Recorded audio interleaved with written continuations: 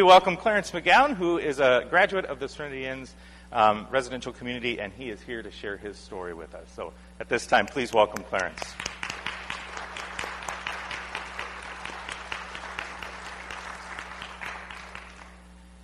Do you want this or this? All right. Thank you. Oh. I didn't do it.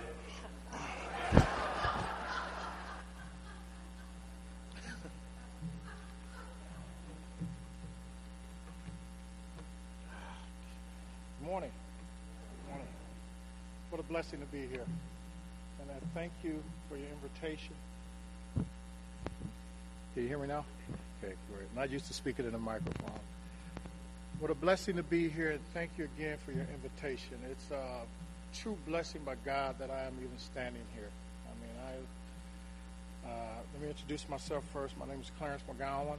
I graduated from Serenity Inn program about a little over 3 years ago. My life through surrendering to God has changed immensely. The blessings have been unbelievable. I can't even tell you, I was on the verge of death, and just by surrendering my will over to God, admitting total defeat, I'm standing before you today. I'm going to take a moment and read. I have a recovery Bible, so if you mind, I just want to read a couple chapters from Hebrews and a couple verses, and then I'm going to translate it from my recovery perspective, if you don't mind, Pastor. Okay, great. So, chapter 2, Hebrews chapter 2, verses, get this all marked. I'm going to start with verse 14 through 18. Okay? Because God's children are human beings made of flesh and blood, the Son also became flesh and blood. For only as a human being could he die, and only by dying could he break the power of the devil who had the power of death. Only in this way could he set free all who have lived their lives as slaves to the fear of dying. We also know that the Son did not come to help angels. He came to help the descendants of Abraham. Therefore, it's necessary for him to be made in every aspect like us, his brothers and sisters, so that he could be merciful and faithful high priest before God. Then he could offer a sacrifice that would take away the sins of the people. Since he himself had gone through suffering and testing, he is able to help us when we are being tested. And being an addict, I had to be able to translate that, and I had to be able to feel it. And how does this relate to me, and how can I use it? So my recovery Bible translates this. It says, no matter how difficult things are for us now, our eternal destiny is to rule in heaven with Christ if we believe in him.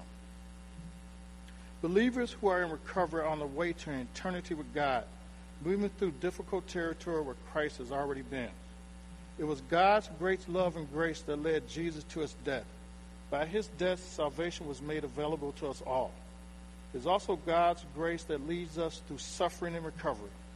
Often it is only through refining fire of suffering that we can achieve balance and true holiness. When we suffer, we can be sure that Jesus is with us, that he went before us, and that God will use our pain for his purposes. When we are depressed or struggling in recovery, we may feel that nobody cares about us or understands what we are going through. No person has gone to greater lengths to identify with us than Jesus Christ.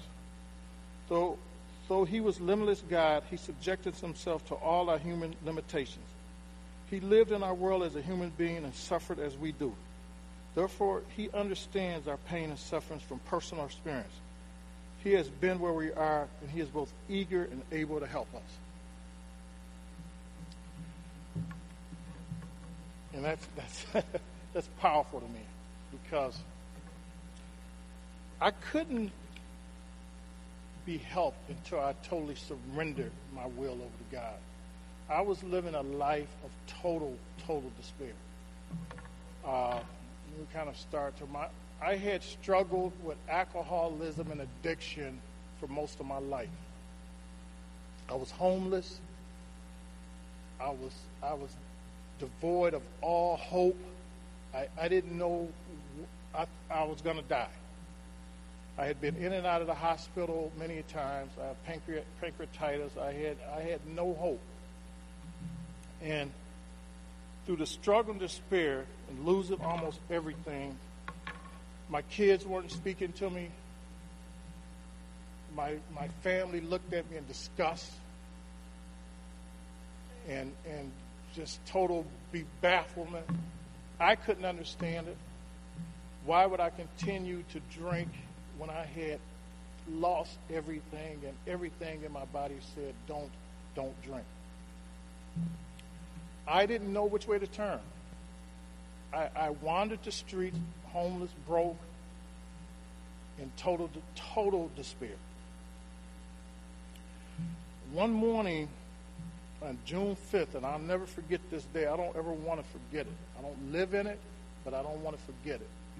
June 5th, 2012, it was we had one of those hottest years on record that year, about 100 degrees. I got up like I had done every morning, thinking about how I was going to get my next drink. Where was I going to get my next bottle? How was I going to make it through another day? So I started my day walking, and my goal was to try to get as drunk as I could get so that I could get admitted into the hospital because I had pancreatitis. And I figured if it acted up, I would have somewhere to stay for 8 days. I always knew that when I went into the hospital, I would have 8 days to stay there. So I'm walking, and I'm begging for drinks everywhere I could go. And I ended up walking about, I was in Milwaukee on the north side. I ended up walking about 10 miles. And I was going to stop in every bar I had ever drank in and demand that they give me something to drink. Either you were going to give me something to drink or I was going to jail. It was going to be a fight. And somehow, and I don't know, and this is where I believe God's will for me kicked in. I was walking towards St. Mary's Hospital on the east side of Milwaukee. And I was hoping I had drank enough that they would admit me. So I get there, and I get to the emergency room, and they said, we got a room for you, but it's not because of your pancreatitis. We're going to let you detox. And I was like, what? They don't do that at hospitals, not unless you have insurance. You know. So I'm in there. I get admitted into a room, and I'm sitting there. I'm on the bed. I had been, you can picture, I had no socks on. I'd been on the same clothes for 2 or 3 weeks. I had no underwear on. I was a wreck. And I'm sitting in the room, and I'm crying, and I'm bawling. All of a sudden, a lady comes in, and she says, she grabs a bucket of water and a sponge. And she said, I want you to stop that crying. I want you to tell me 5 good things about yourself. I don't have anything to say good about myself. I haven't been a good father. I've been a terrible, person for so many years. What am I going to say about myself? She said, tell me 5 good things about yourself. She takes the sponge and starts bathing me down and wiping me down. And it's okay. Sit there, and she leaves the room. She said, you're going to be all right. I'm like, what? I'm broke. I got nowhere to go when you kick me out of here. All I want is another drink. All of a sudden, this gentleman comes in the room. His name was Leonard. He said, I'm going to put you in a cab to Serenity Inn.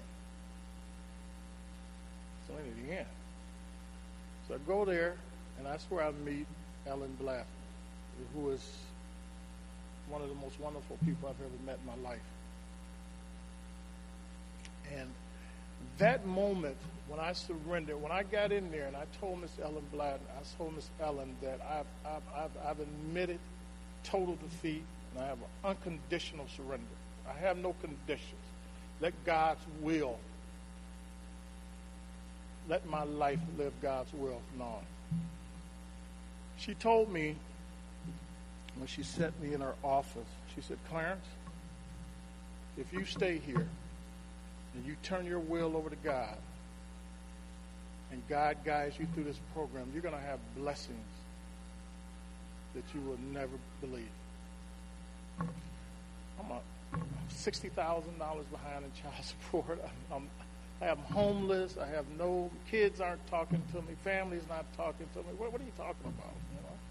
But I had to believe in something. I had to get out of my will and surrender over to God's will. Because I didn't have any other choice. So I stay at Serenity Inn, and after about a month of being there, my oldest daughter, she comes to see me.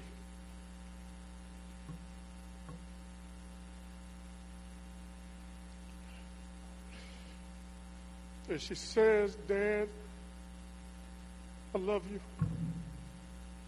And you're going to be okay." And I couldn't believe it. And I kept sticking, praying, following God's path through recovery. And one day, about 2 months into the program, and I tell people this with all earnestness in my heart, because I wasn't one to turn to God for anything. I was one to live life run on self-will. I thought if I just did this or that, I could do it. And I was walking down the street, and all of a sudden,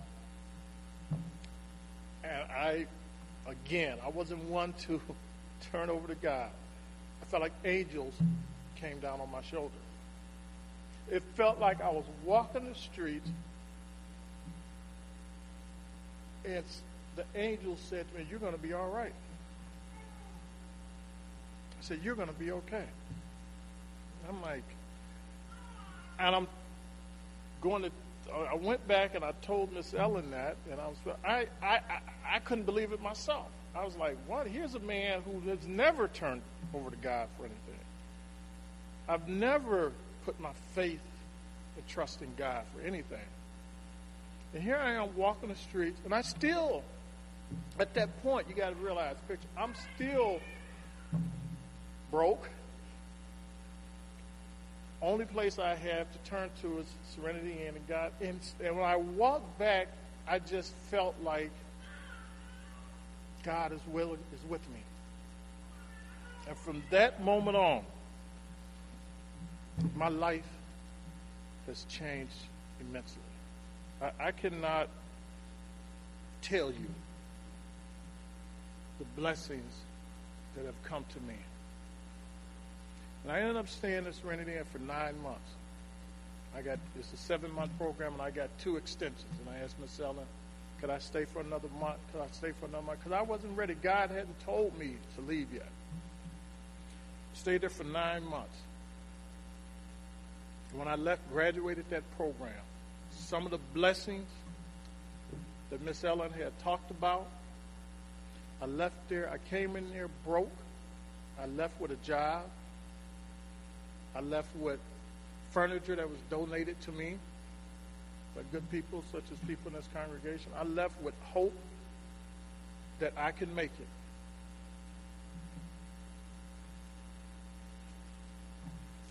it. And my life has been better than it's ever been. I can't tell you how good my life is today. I used to be the type of person that any little bump in the road would set me over the edge. Anything would send me into despair. I was never joyful because I kept trying to find happiness instead of joy in life. If I got this, then I'd be happy. If I had this, then I'd be happy. Today, I find joy in my life, true joy, through serving God. I've had a number of tragedies come into my life since I've been in recovery for 3 years. I've had a number of deaths. My nephew was just killed in a car crash. My cousin was just hit by a truck, killed a month ago, all this summer. And none of those things can even faze me that I would even consider to going against God's will and going back out there.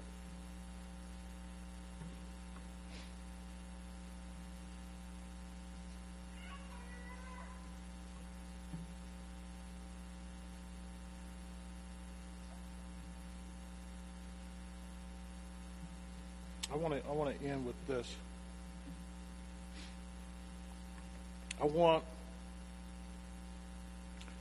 I talked about some of the blessings from God that I've received. Where I'm at today.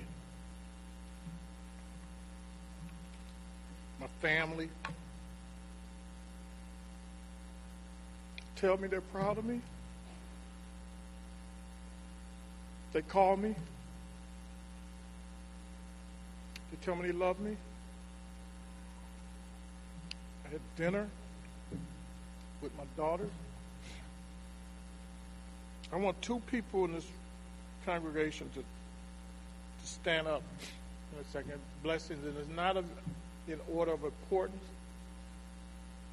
but in order of where I met them first. Miss Ellen Blattner, would you please stand up?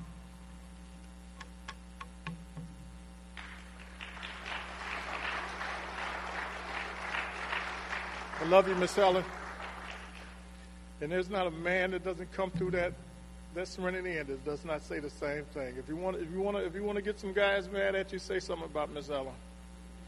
We all look at her with nothing but she takes away all your excuses. She's going to give you everything you need. Oh, you don't have any shoes? We got you. You need some toothbrush? We got you. She really cares about the men in that Serenity Inn. She's a blessing from God for me.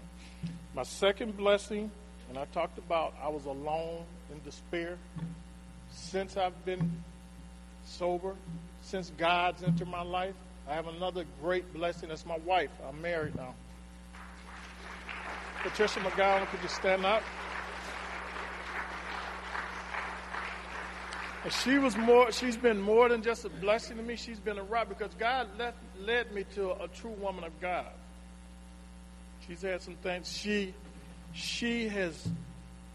tells me all the time. And on the way here, she said to me, because I said, this is not in my comfort zone. She said to me, your blessings, God, blessings sometimes come when you're not in your comfort zone. That's where your blessings are, Clarence. You need to realize that. You have a story to tell. She's a wonderful wife. I have a wonderful stepson. I live each day. I'm grateful. I'm grateful for all that you people do for Serenity Inn. I tell people it's in God's time, not ours. And if it wasn't for a place like Serenity Inn that takes in homeless, addicts, men that have nowhere else to go. Because nobody really feels much sympathy for middle-aged men, homeless, walking the street. No, we need more places like that. The sympathy doesn't go toward the men. But by changing a man's life, you not only affect that man, you affect a family. Now I'm paying child support. Now I have my children. Now I'm a productive member of society. So sometimes our society has to realize that by lifting that man up to where he should be in a place in the family, you lift the whole family up. And I'm going to end with just thank you so much for inviting me. I was a little nervous, but thank you so much. It's been an honor.